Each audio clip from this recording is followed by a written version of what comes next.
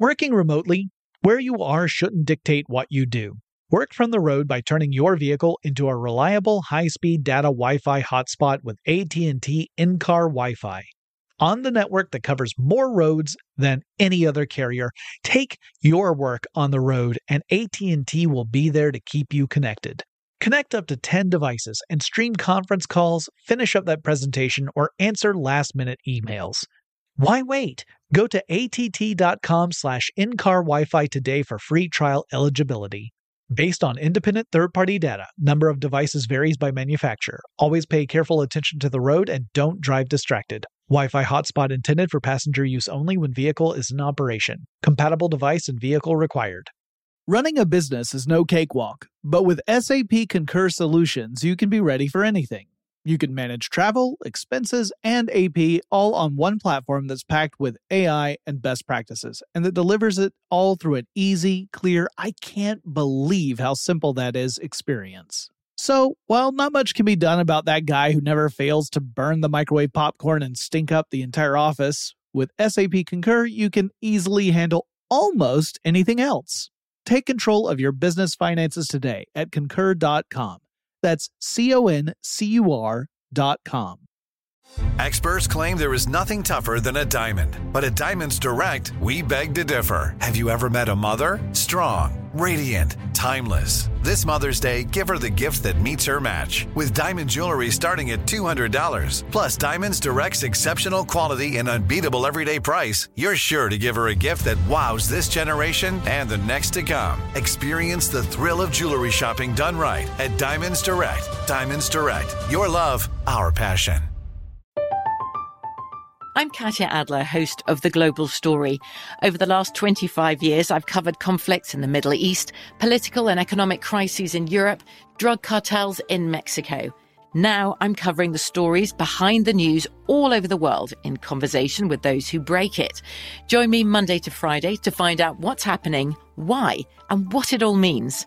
Follow The Global Story from the BBC wherever you listen to podcasts.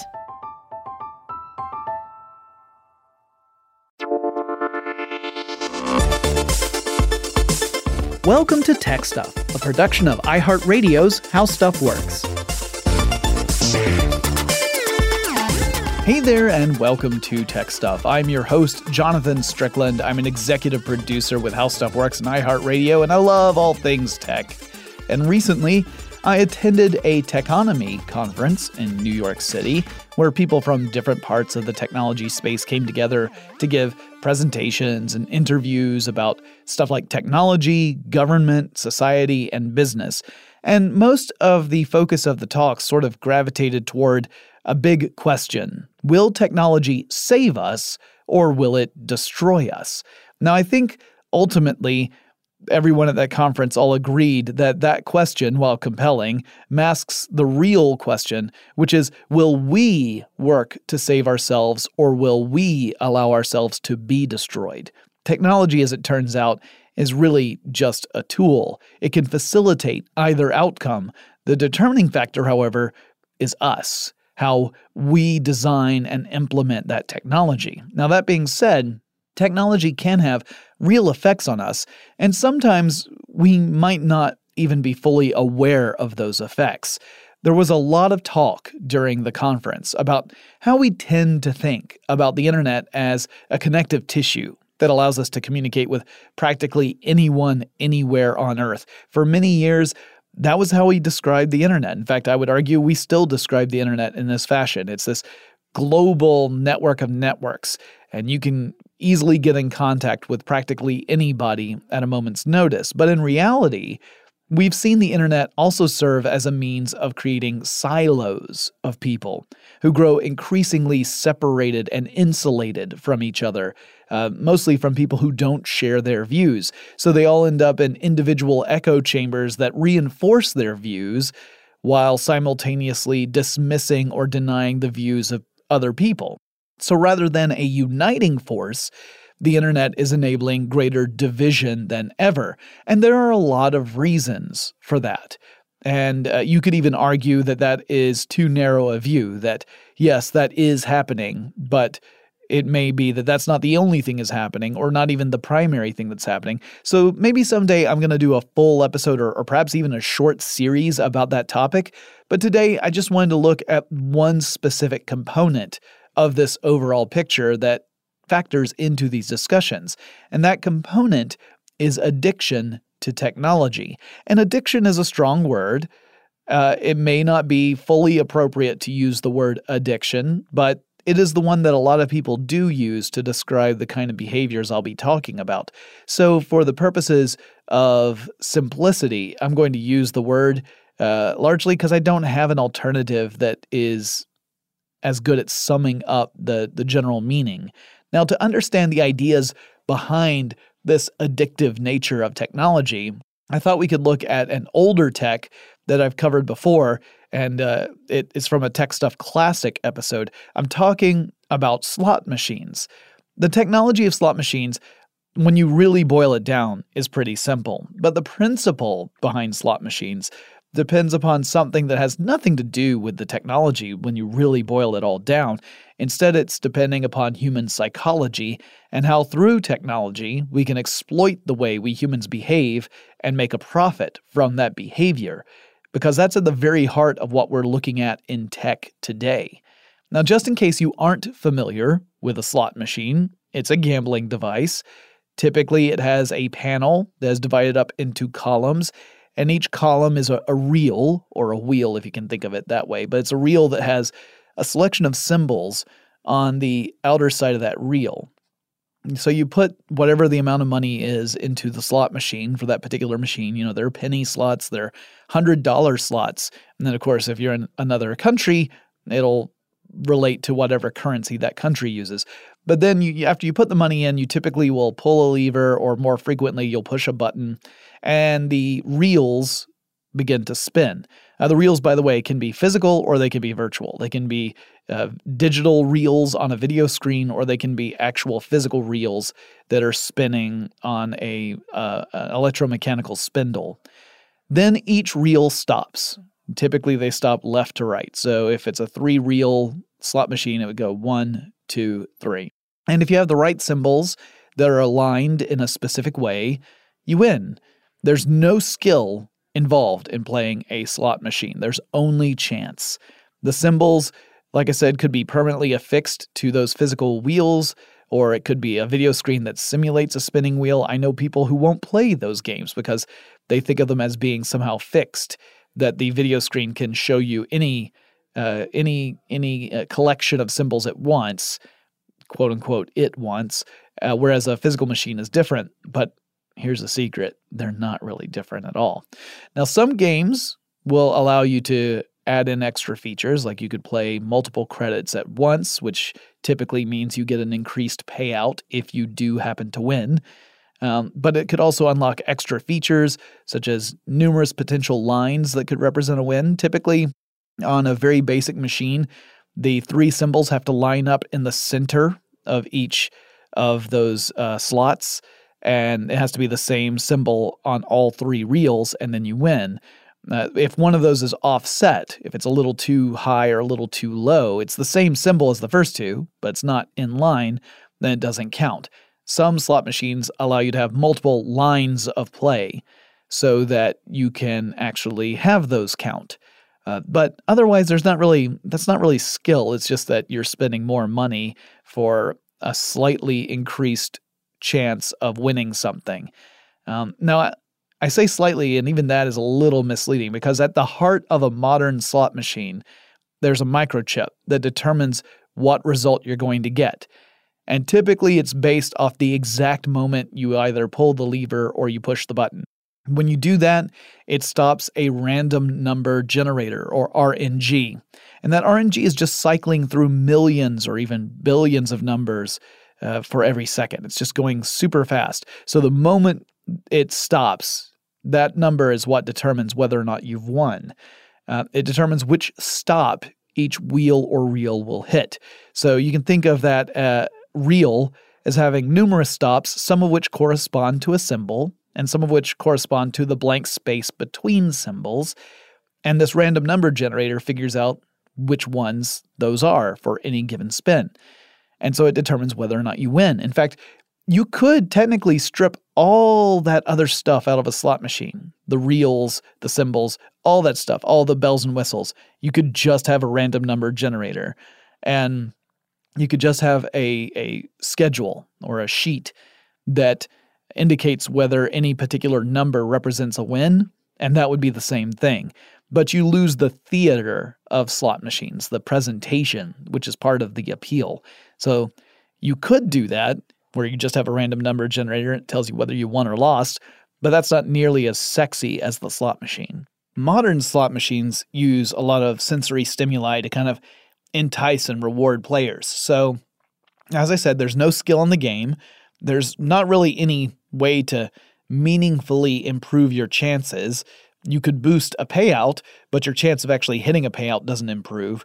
You could add lines of play, and that might move the needle a little bit, but so little that it doesn't make a huge difference. And also, when you pay more money, when you do lose, it means you're losing more money on that spin than you would on a regular spin.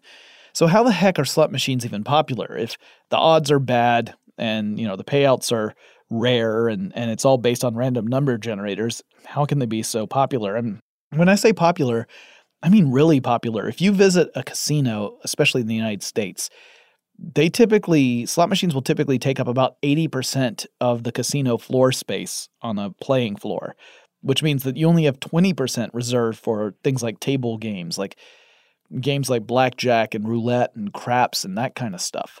So slot machines dominate the physical space of casinos. They also can account for between 70 to 80% of the profits for the house. It's big business.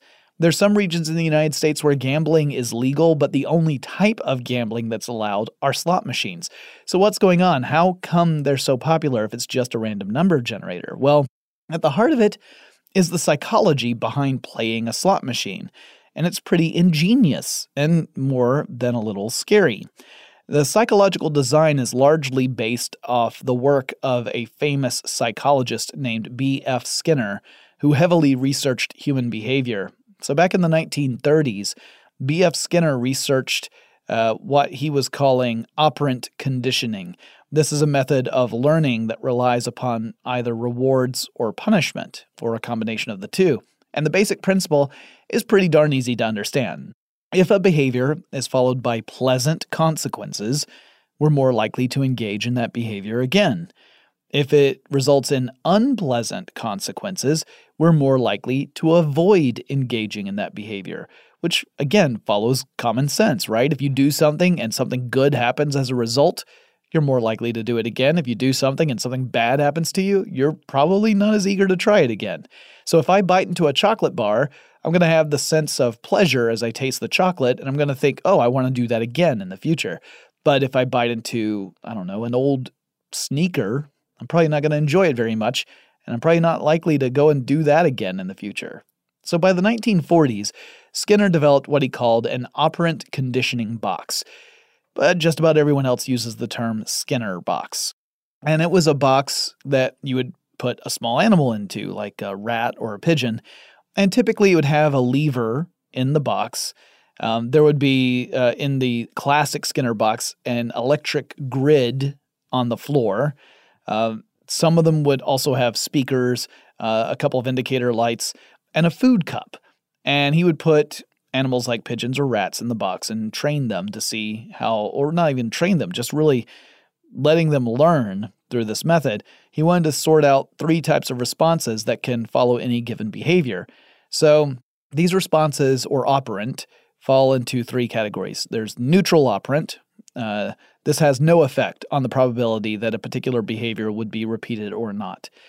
Then you have reinforcers. This is a type of operant that would encourage behavior repetition and thus increase the probability that the critter inside the box would do whatever that thing was again in the future. And reinforcers can be either positive reinforcers or negative reinforcers.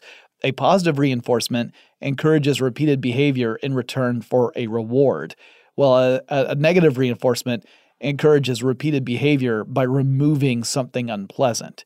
So some people will conflate negative reinforcement with punishment. Those are two different things. Punishment is the third operant, by the way. Punishment is where you punish a subject for making the wrong choice, as opposed to rewarding a subject for making the right choice. Negative reinforcement means removing something unpleasant when the person or a thing makes the correct choice. So, for example, let's say that I've got a room and there's a button on a little table in the room, and you are put into the room, and then the Ramones are blasting at a very uncomfortable volume, and you want to just have some peace and quiet. And you know that if you push the button, it will stop the Ramones blasting at you. The behavior I'm trying to get you to do is to push the button.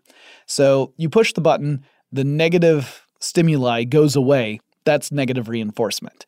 And when that comes back, you push the button again. So now I have essentially trained you on this behavior where you know if you push the button, you will prevent having the Ramones blasted at you. The positive reinforcement would be you come in, you're in a room, there's a table with a button on it, you push the button, and then you get a reward of some sort, like a slice of pizza or something. So those are the basic operant categories: neutral, reinforcers, punishment. So a typical experiment would involve putting a hungry rat inside a Skinner box. And if the rat were to move the lever, typically it was done accidentally as the rat was just exploring its box, that would cause a pellet of food to fall down a little chute into the food cup inside the box. And so the rat would then get a food pellet. And before long, the rats would learn to associate that moving the lever meant that a food pellet would come down. And so they would start to press the lever again and again in order to get the rewards. Skinner also did an experiment with negative reinforcement in which he would run a weak current through that electric grid in the box, which would cause the rats to experience discomfort. It wasn't like a strong enough electric current to truly shock the rat, but it was not a pleasant sensation, and hitting the lever would shut off the current for a while. So the rats would learn to hit the lever and turn off the current as quickly as possible. Now that bit doesn't really fall into what we use with slot machines, because as far as I know, casinos aren't using negative reinforcement to keep people playing, at least not yet. However, Skinner then went a step further to learn more about the reinforcement method of learning. He wanted to see what would happen if you were to change the schedule of reinforcement. What happens if you stop dispensing pellets when the rat hits the lever? So first the rat learns that hitting the lever dispenses pellets. Then you stop dispensing pellets. How many times will the rat hit the lever before it gives up, before it realizes that the thing that was working is no longer working and that behavior fades away? How long does it take for it to abandon that behavior? Skinner worked with other behavioralists to determine things like response rate, which is how frequently an animal like a rat would hit the lever in an effort to get a pellet, and the extinction rate. And that's the rate at which animals would give up if they were not being rewarded. Then, by adjusting the frequencies at which a reward would come out, Skinner and others could determine the balance that would encourage the most work for the slowest rate of extinction. So in other words, how frequently do you need to dispense a reward so that the rat doesn't give up and is incentivized to continue engaging in that behavior? Skinner discovered that the best approach was to use a variable ratio method, meaning there was no set number of lever pushes needed between rewards. It would change. So it might be that the first time you hit the lever, you get a pellet. Then you have to hit the lever 4 more times before the next pellet comes out. Then 2 times and another pellet comes out. Then 3 times and another pellet comes out. And they found that by using this variable ratio approach, you could extend the amount of time that the animal would engage in the behavior you wanted it to do. Now, I would like to tell you that we human beings are better than rats, but as it turns out, that's not true. We humans behave the same way, and that's what the design of slot machines is ultimately predicated upon. A slot machine promises payouts. In fact, a lot of slot machines in casinos have a payout rate of 90% or more, meaning Over the lifespan of the slot machine, it will pay out about 90% of the money it takes in the long run. But the key phrase of that is in the long run, not in a play session, over the entire lifetime of the slot machine. The likelihood of any one spin resulting in a jackpot is very low. It could be just a fraction of a percentage point. Lower payouts have better odds, and if you sit at a slot machine long enough, you're likely to at least get a low payout hit. Now, that hit might not be enough to offset the amount of money you poured into the machine. In fact, more often than not, it won't be, but it could be enough to keep you playing the game. And that's the rub. Here are a couple of other tricks that slot machines use in order to keep you playing the game. The odds of a specific combination coming up depends in part on how many of the corresponding symbols there are on the stops of each wheel or reel in that machine. So let's say you've got an old-fashioned 3-reel slot machine. It's a physical one. You've got these 3 wheels, and on that outer edge, you've got the symbols on them. And the symbols include things like cherries and oranges and the good old bar sign. And let's say that the jackpot symbol is a bag of money. It's got a bag and a little dollar symbol on it. And that represents the really big jackpot. Each reel also has a number of stops on it. And these are all the possible positions the reel could be in when it stops rotating, which is completely determined by that microchip. Some of those stops have a symbol associated with them, a cherry or an orange or that bag of money. Some of the stops actually represent the blank space between symbols on the reel. So let's say our machine has 50 stops per reel. So each reel could stop in one of 50 different configurations.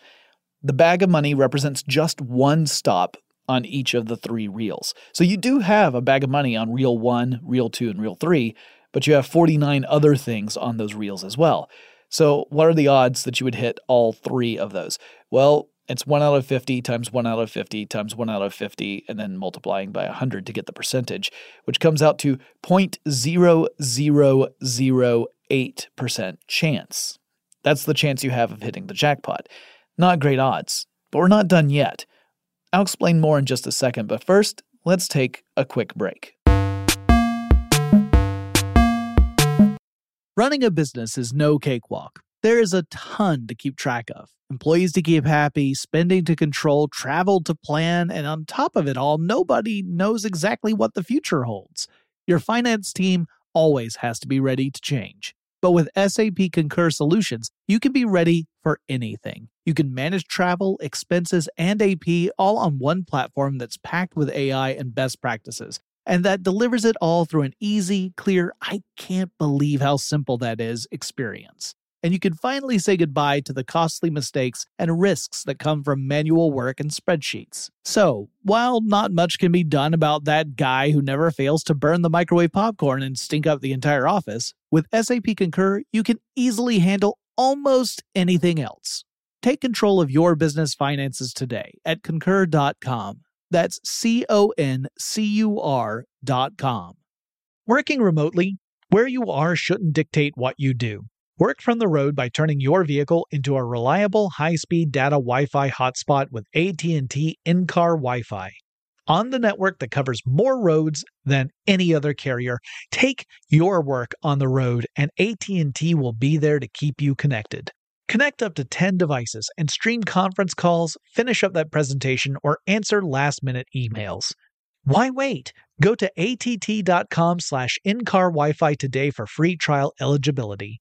Based on independent third-party data, number of devices varies by manufacturer. Always pay careful attention to the road and don't drive distracted. Wi-Fi hotspot intended for passenger use only when vehicle is in operation. Compatible device and vehicle required. I'm Katya Adler, host of The Global Story. Over the last 25 years, I've covered conflicts in the Middle East, political and economic crises in Europe, drug cartels in Mexico. Now I'm covering the stories behind the news all over the world in conversation with those who break it. Join me Monday to Friday to find out what's happening, why, and what it all means. Follow The Global Story from the BBC wherever you listen to podcasts.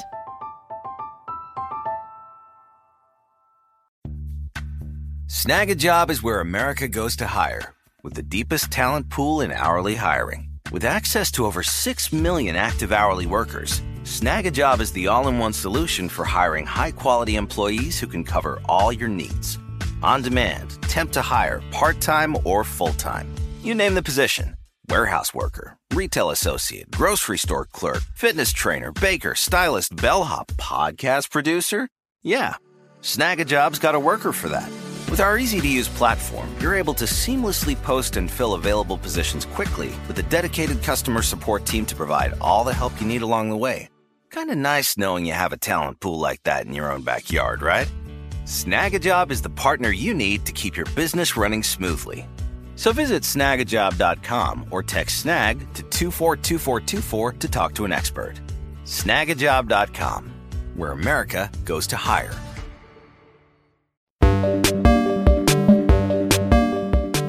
All right, so I mentioned earlier that the big jackpot might have a really low likelihood of popping up, but slot machine manufacturers have come up with ways to avoid discouraging players. They built in systems that would make it more likely that that bag of money symbol, for example, might appear lined up on the first two reels more frequently, which gives the player the sense of a near miss. So you get a bag of money, and oh shoot, cherries, or a blank spot. That's nothing, right? There's no payout with that, but it feels like it was almost something because you had 2 out of the 3 bags you needed to hit the jackpot. It's like you almost got that big payout, but in reality, you didn't almost do anything at all. You got a result based on a random number generator in the machine's circuitry that amounted to a loss. The way the machine displayed that loss to you was in a way that made it seem like it was almost a win. So to us, it feels like we nearly grabbed that brass ring. So if we just stick at it, we're going to get it. Meanwhile, other symbols might take up far more space on the reels, symbols that would result in a much lower payout, thus increasing the likelihood that you'll at least get some combination that represents a more modest win if you play long enough. At least that's the way it looks on the outside, right? That the odds of hitting a low payout might be closer to 10%. So we get 2 types of rewards. One are these small payouts, which, if the machine is working properly, tends to be less than what we've poured into the machine in the first place, or at least the payout is less than what the machine has been collecting for that day. And another are these near misses that make us feel like we're getting closer to that goal. Now, once in a blue moon, these machines will do the jackpot payout. That's part of what keeps people playing these games, is the promise that it can happen. But it doesn't happen frequently. The odds alone tell you that it's pretty rare. Now, in addition to all that, we humans are also really good at recognizing patterns. This becomes more important with video slot machines. In fact, we're so good at recognizing patterns, we will frequently perceive a pattern where there is no pattern, or at least no pattern that has been consciously created. So for example, when you look at clouds and you see faces in them or other complex shapes, that's your brain applying a pattern to something that is actually random and not ordered. With slot machines, we're looking at the creation of patterns. 3 symbols in a row would be a pattern. So there's another little psychological boost that keeps us playing, even if we're not on a lucky streak, because we're looking for those patterns. We find that very satisfying. Now, there are a lot of people who give advice on how to play slot machines well, but at the very end of the day, you have to acknowledge that slot machines are designed to take money. There's no way to skillfully play a slot machine.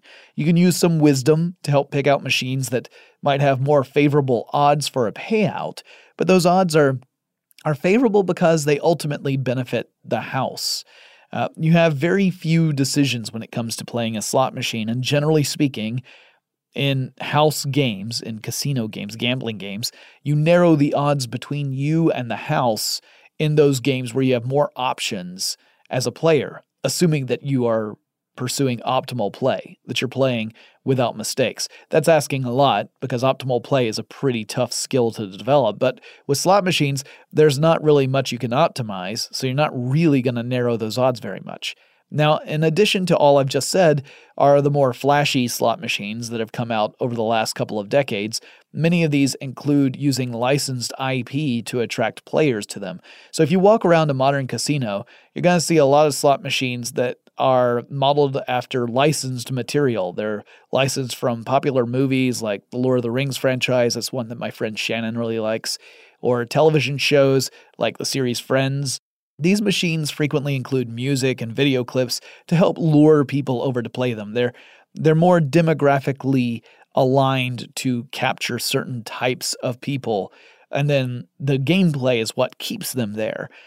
They might also include bonus features that make the game more exciting to play without significantly increasing the likelihood of a big payout. Okay, so I've covered the psychology of slot machines. So why did I spend so much time on that? It's because many developers of both software platforms and apps rely upon those same sort of designs when they're creating their work. They design the experience to have that same sort of reward system for users, and that encourages users to spend more time on the platform, which ultimately benefits the developer in some way. Now, that way could be through advertising. If you go to advertisers with data about how many users you have and the average amount of time those users spend per day on your product, you've got a pretty powerful tool in your sales toolbox. If you've got a lot of users that spend a lot of time on your platform, you can ask for better rates, and you can get better sponsors, and you can assure those sponsors that people using your services are spending more time doing that and less time doing other things. So advertisers want eyeballs, right? If the eyeballs are all on your app, they're not other places, so they want to be where the eyeballs are. That's your app. So it gives you a lot more leverage, and it allows you to have much better sales rates. You're going to make a lot more money. So you've got a really strong incentive to encourage people to look at your app or service for a long time and not at other stuff. Another possibility is that maybe you're using pay-for content or pay-for elements in your service. And this could be done in place of or in conjunction with advertising. A lot of mobile games use this method. You play the game and you make a little progress, so you receive that little psychological reward for achieving things in the game, a little dopamine going through your system. But sooner or later, you hit a barrier. Maybe you run out of turns or lives in a game. Maybe you need a boost to get past a certain point in the game. Whatever the case, you typically have two options in most of these types of games. One is that you wait a given amount of time before you can try again with no guarantee of success. So you might have to wait 30 minutes or an hour before you can try again, and you aren't sure if you're going to make any progress. Option two is that you can pay some money, and in return, you get immediate gratification. Either you get more turns or lives, or maybe some sort of in-game asset that makes it easier to get beyond that part of the game. Now, this isn't just something we see in mobile games. It's how the business model of shareware works too. When I was in high school, games like Castle Wolfenstein 3D used that model. Developers would release the first level or the first part of a game for free, so you could easily get your hands on that version, and you could play through to your heart's content. And when you reached the end of whatever that free section was, you would typically get a message that would encourage you to purchase the rest of the game if you enjoyed what you had done. And it was an effective tool, and one that a lot of gamers actually approved of because it gave them a chance to try out a game before committing real money to it. And if the game was good, many people were willing to cough up the cash to get the rest. So while the shareware model followed a bit in the wake of Skinner's work, it wasn't seen as predatory. Because you could just say like, oh, well, I played it, it didn't really impress me, I'm going to walk away. Now, that's not necessarily the case with apps and services that are popular today. Whether it's the algorithm that serves up a feed of content on a social platform, cough, Facebook, cough, or the propensity of game features like loot crates that became incredibly pervasive over the last couple of years, we've seen developers exploit this same behavioral tendency.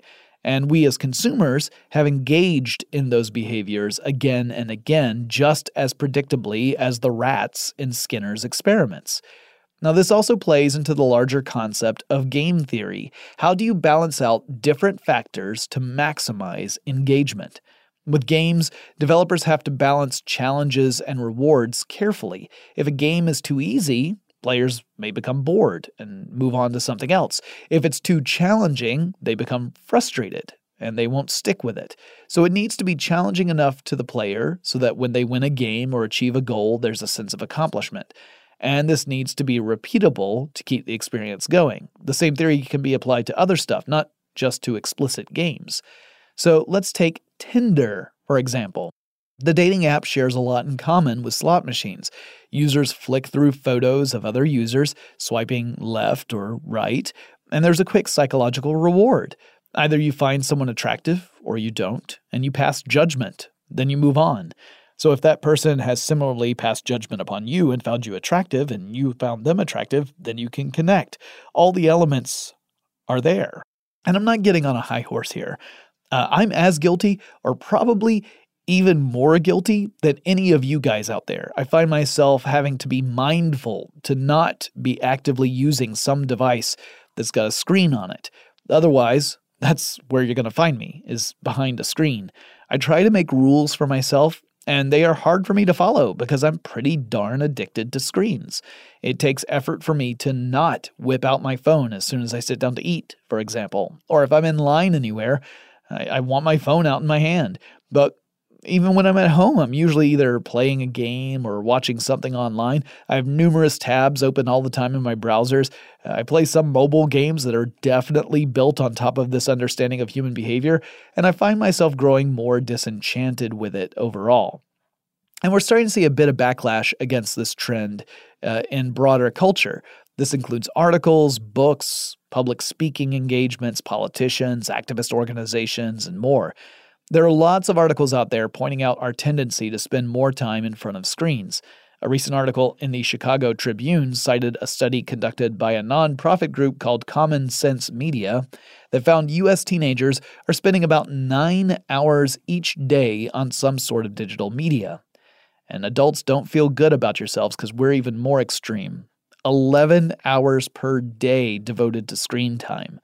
Now, this prompts us to ask the question, is that much time in front of screens harmful to us? Should we be concerned that we're dedicating so many waking hours to interacting with digital media, that it is encouraging this behavior and rewarding us in psychological ways for engaging in it? Could we actually be hurting ourselves and each other through these practices?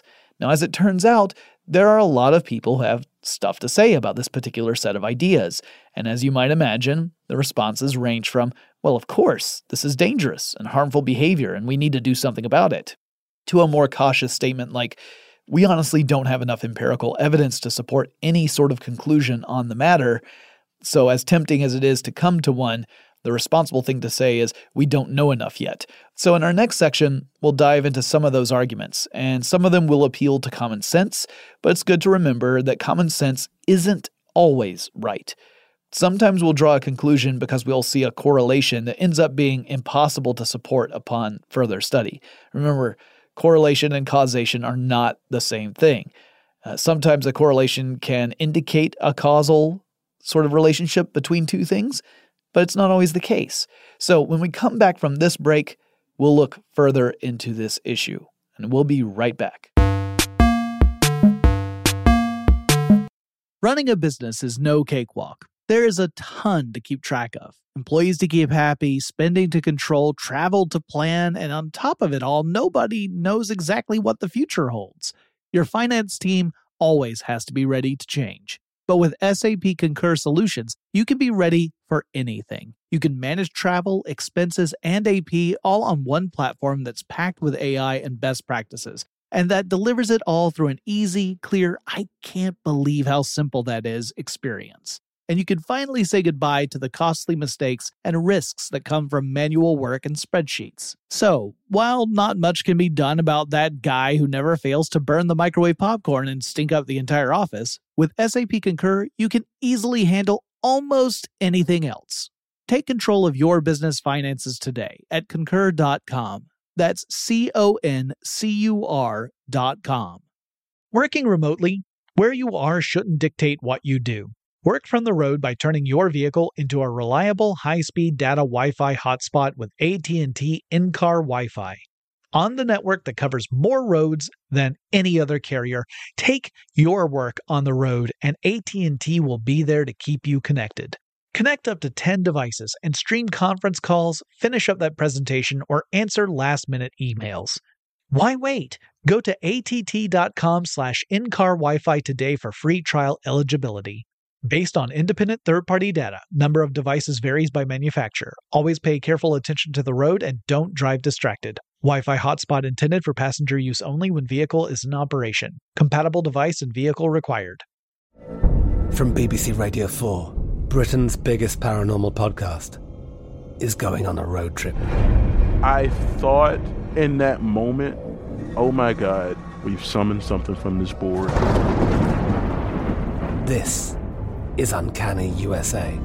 He says, somebody's in the house, and I screamed. Listen to Uncanny USA wherever you get your BBC podcasts, if you dare.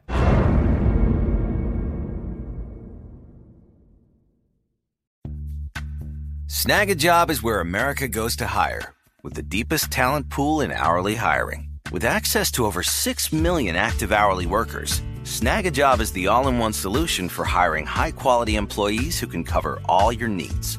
On demand, temp to hire, part-time or full-time. You name the position. Warehouse worker, retail associate, grocery store clerk, fitness trainer, baker, stylist, bellhop, podcast producer. Yeah, Snag a Job's got a worker for that. With our easy-to-use platform, you're able to seamlessly post and fill available positions quickly with a dedicated customer support team to provide all the help you need along the way. Kind of nice knowing you have a talent pool like that in your own backyard, right? Snag a Job is the partner you need to keep your business running smoothly. So visit snagajob.com or text snag to 242424 to talk to an expert. Snagajob.com, where America goes to hire. Running a business is no cakewalk. There is a ton to keep track of. Employees to keep happy, spending to control, travel to plan, and on top of it all, nobody knows exactly what the future holds. Your finance team always has to be ready to change. But with SAP Concur Solutions, you can be ready for anything. You can manage travel, expenses, and AP all on one platform that's packed with AI and best practices, and that delivers it all through an easy, clear, I can't believe how simple that is experience. And you can finally say goodbye to the costly mistakes and risks that come from manual work and spreadsheets. So, while not much can be done about that guy who never fails to burn the microwave popcorn and stink up the entire office, with SAP Concur, you can easily handle almost anything else. Take control of your business finances today at concur.com. That's CONCUR.com. Working remotely, where you are shouldn't dictate what you do. Work from the road by turning your vehicle into a reliable high-speed data Wi-Fi hotspot with AT&T in-car Wi-Fi. On the network that covers more roads than any other carrier, take your work on the road and AT&T will be there to keep you connected. Connect up to 10 devices and stream conference calls, finish up that presentation, or answer last-minute emails. Why wait? Go to att.com/in-car Wi-Fi today for free trial eligibility. Based on independent third-party data, number of devices varies by manufacturer. Always pay careful attention to the road and don't drive distracted. Wi-Fi hotspot intended for passenger use only when vehicle is in operation. Compatible device and vehicle required. From BBC Radio 4, Britain's biggest paranormal podcast is going on a road trip. I thought in that moment, oh my God, we've summoned something from this board. This is Uncanny USA. He says, somebody's in the house, and I screamed. Listen to Uncanny USA wherever you get your BBC podcasts, if you dare.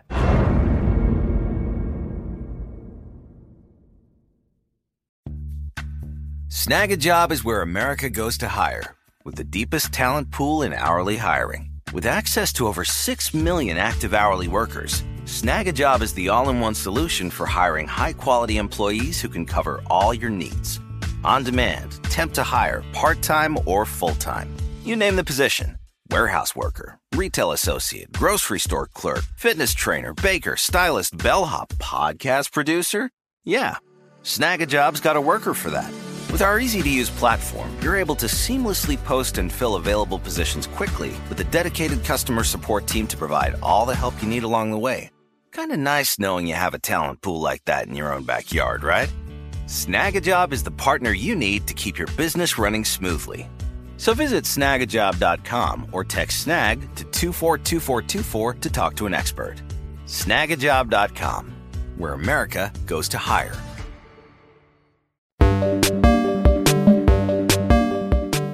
Okay, so it's pretty clear people are spending more time with digital media than ever before. And if we're dedicating time to those screens, we might also be taking time away from other tasks. So at some level, you could argue that spending time on digital media can have a negative impact if we're neglecting real-world issues while we are engaged in the digital world. But to make that argument convincingly, we need more data. Further, there are many who might argue that because we're spending so much time on digital media, we're hurting our own ability to form meaningful connections with other people in the real world. There's a growing concern that we're relying more on online interactions than ones in a physical space. And we're seeing it reflected in multiple behaviors, such as relying more heavily on text and eschewing phone calls. Most of the people I know will not answer the phone, even if they know who it's coming from. They would rather just have a text. They actively avoid having to talk on the phone. It's a social interaction that they don't want to have. So we're choosing interactions that don't connect us with each other in more traditional ways, and arguably more meaningful ways. But the jury is still out over whether or not this constitutes actual harmful behavior. Is an online relationship less meaningful or emotionally fulfilling as one done in real space?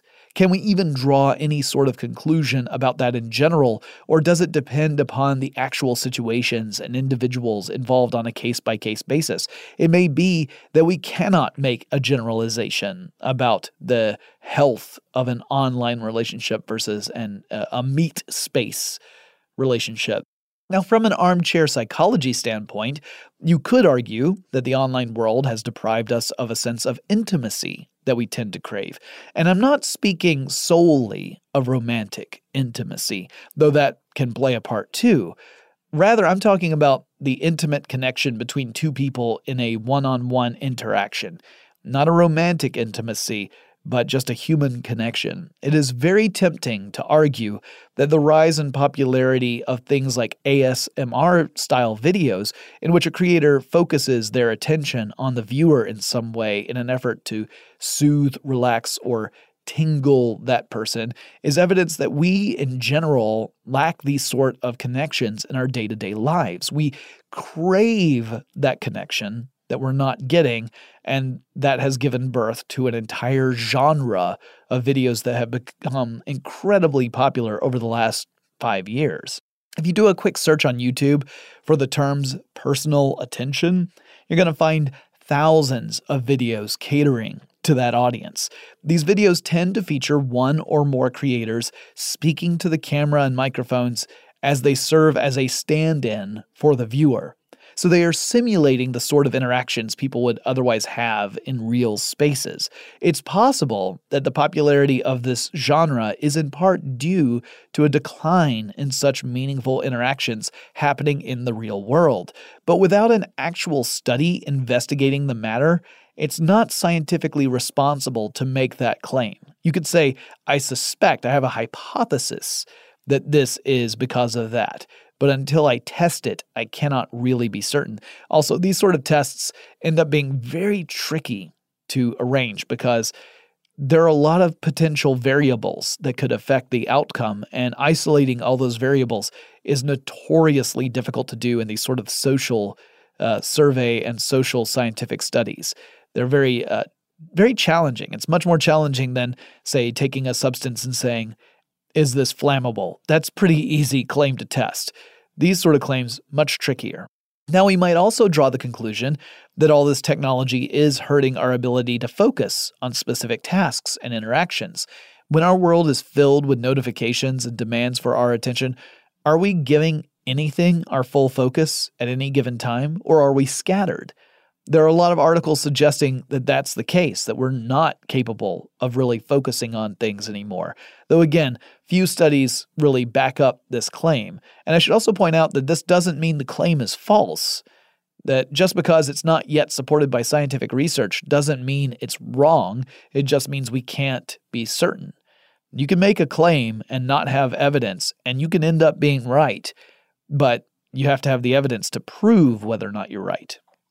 People who follow me outside of tech stuff might know that I used to do a show called Podcast Without Pretense with my co-hosts Eric Sandine and Ayaz Akhtar, and the show gradually evolved into a sort of jokey experiment. Each week, one of us would pick a movie, usually a really poorly reviewed film, that we could watch on a streaming service like Netflix, and then we would set time aside to watch the movie. Each of us would make time in the week to try and watch the movie. And the rule was you could not have any distractions present while you tried to watch the film. No second screens, no smartphones out, no laptops, nothing like that. It was just you and the movie. And then we'd each write down how long into the film we lasted before we either grabbed a second screen because we didn't want to pay full attention to the film anymore, or we just gave up entirely and turned the film off, which happened more rarely than you would think. Usually we would just give up and grab a second screen and then keep on going. Now, this was in reaction to that same feeling that our dependence on technology meant that when we'd do something like try and watch a show, we'd have another screen open at the same time, and it would leave us feeling like we hadn't really watched anything, that we were just sort of there while it was happening. So this was sort of us testing our ability to focus on a topic, even if that topic didn't deserve our attention, and dedicate all of our attention to it. And it wasn't easy, even when the films weren't absolutely awful. Similarly, claims that screen time is harmful in of itself, while appealing on a common sense level, haven't had a lot of critical scientific study. It's a challenging thing to explore. You might see a rise in screen time and a similar trend in people seeking help to treat depression. So that is a tempting connection there. But does that mean people are becoming more depressed as they spend more time interacting with screens? Or could it mean that depressed people seek out screens as a means to help alleviate their depression? One does not necessarily cause the other, and it could be that both trends have no meaningful connection at all. They're both on the rise, but maybe they both stem from a common source that doesn't have a connection between the two. Now, I say all this to remind myself just as much to remind all you that these are complicated issues. I have my own opinions, which typically lean toward the idea that more screen time and less interaction in real space is probably not the most psychologically healthy behavior we could engage in, but I also must admit that I don't have any scholarly evidence to support this, and that most of my conclusions are really drawn from my own personal experience. And as any good scientist will tell you, anecdotal evidence isn't really evidence at all. At the same time, for my own mental health, I feel the need to do something, and so I've been trying to sort of wean myself off of my dependence of social media and screens to see if that has a positive impact on my life. I'm not the only one drawing these sort of tentative conclusions, and some people are far less cautious in connecting the dots than I am, but they also are more educated in the field than I am, so it's not meant to be a dig. So for example, the Chicago Tribune piece that I mentioned earlier in this episode, the author Doreen Dodgen-McGee is a psychologist and a researcher, and she believes that there is a connection between an increase in dependence upon technology and the rise of depression among certain populations in the United States. She connects increased usage with declining mental health, and she may be right. But I still worry that without some carefully designed studies, we can't be sure that that's the actual flow of behavior. That is, that people begin to experience a decline in mental health as they use more and more technology, instead of people are using more and more technology as a result of them already dealing with a decline in mental health. Like, without establishing the actual causal relationship there, I don't think you can make any real conclusions. Now, another factor we should take into consideration is what is the actual behavior being reinforced through these various technologies and services. If the purpose is to capture eyeballs for the purposes of generating revenue, and nearly every case does boil down to that if you go far enough, the best you might be able to say is that it's not necessarily doing direct harm to someone. If the design is meant to convince someone to pour money into a service, you could argue that the service can be financially harmful to those who are vulnerable to the reinforcement cycle. And while social networks can help people connect with one another and stay in touch, if the algorithm that populates a news feed is selecting which posts you see and which ones you don't, in an effort to convince you to spend more time on that platform, you're not really engaging with those friends and loved ones. Instead, you're seeing a curated list that isn't meant to create meaningful connections, but rather keep you on the platform longer so that the platform can serve you more ads.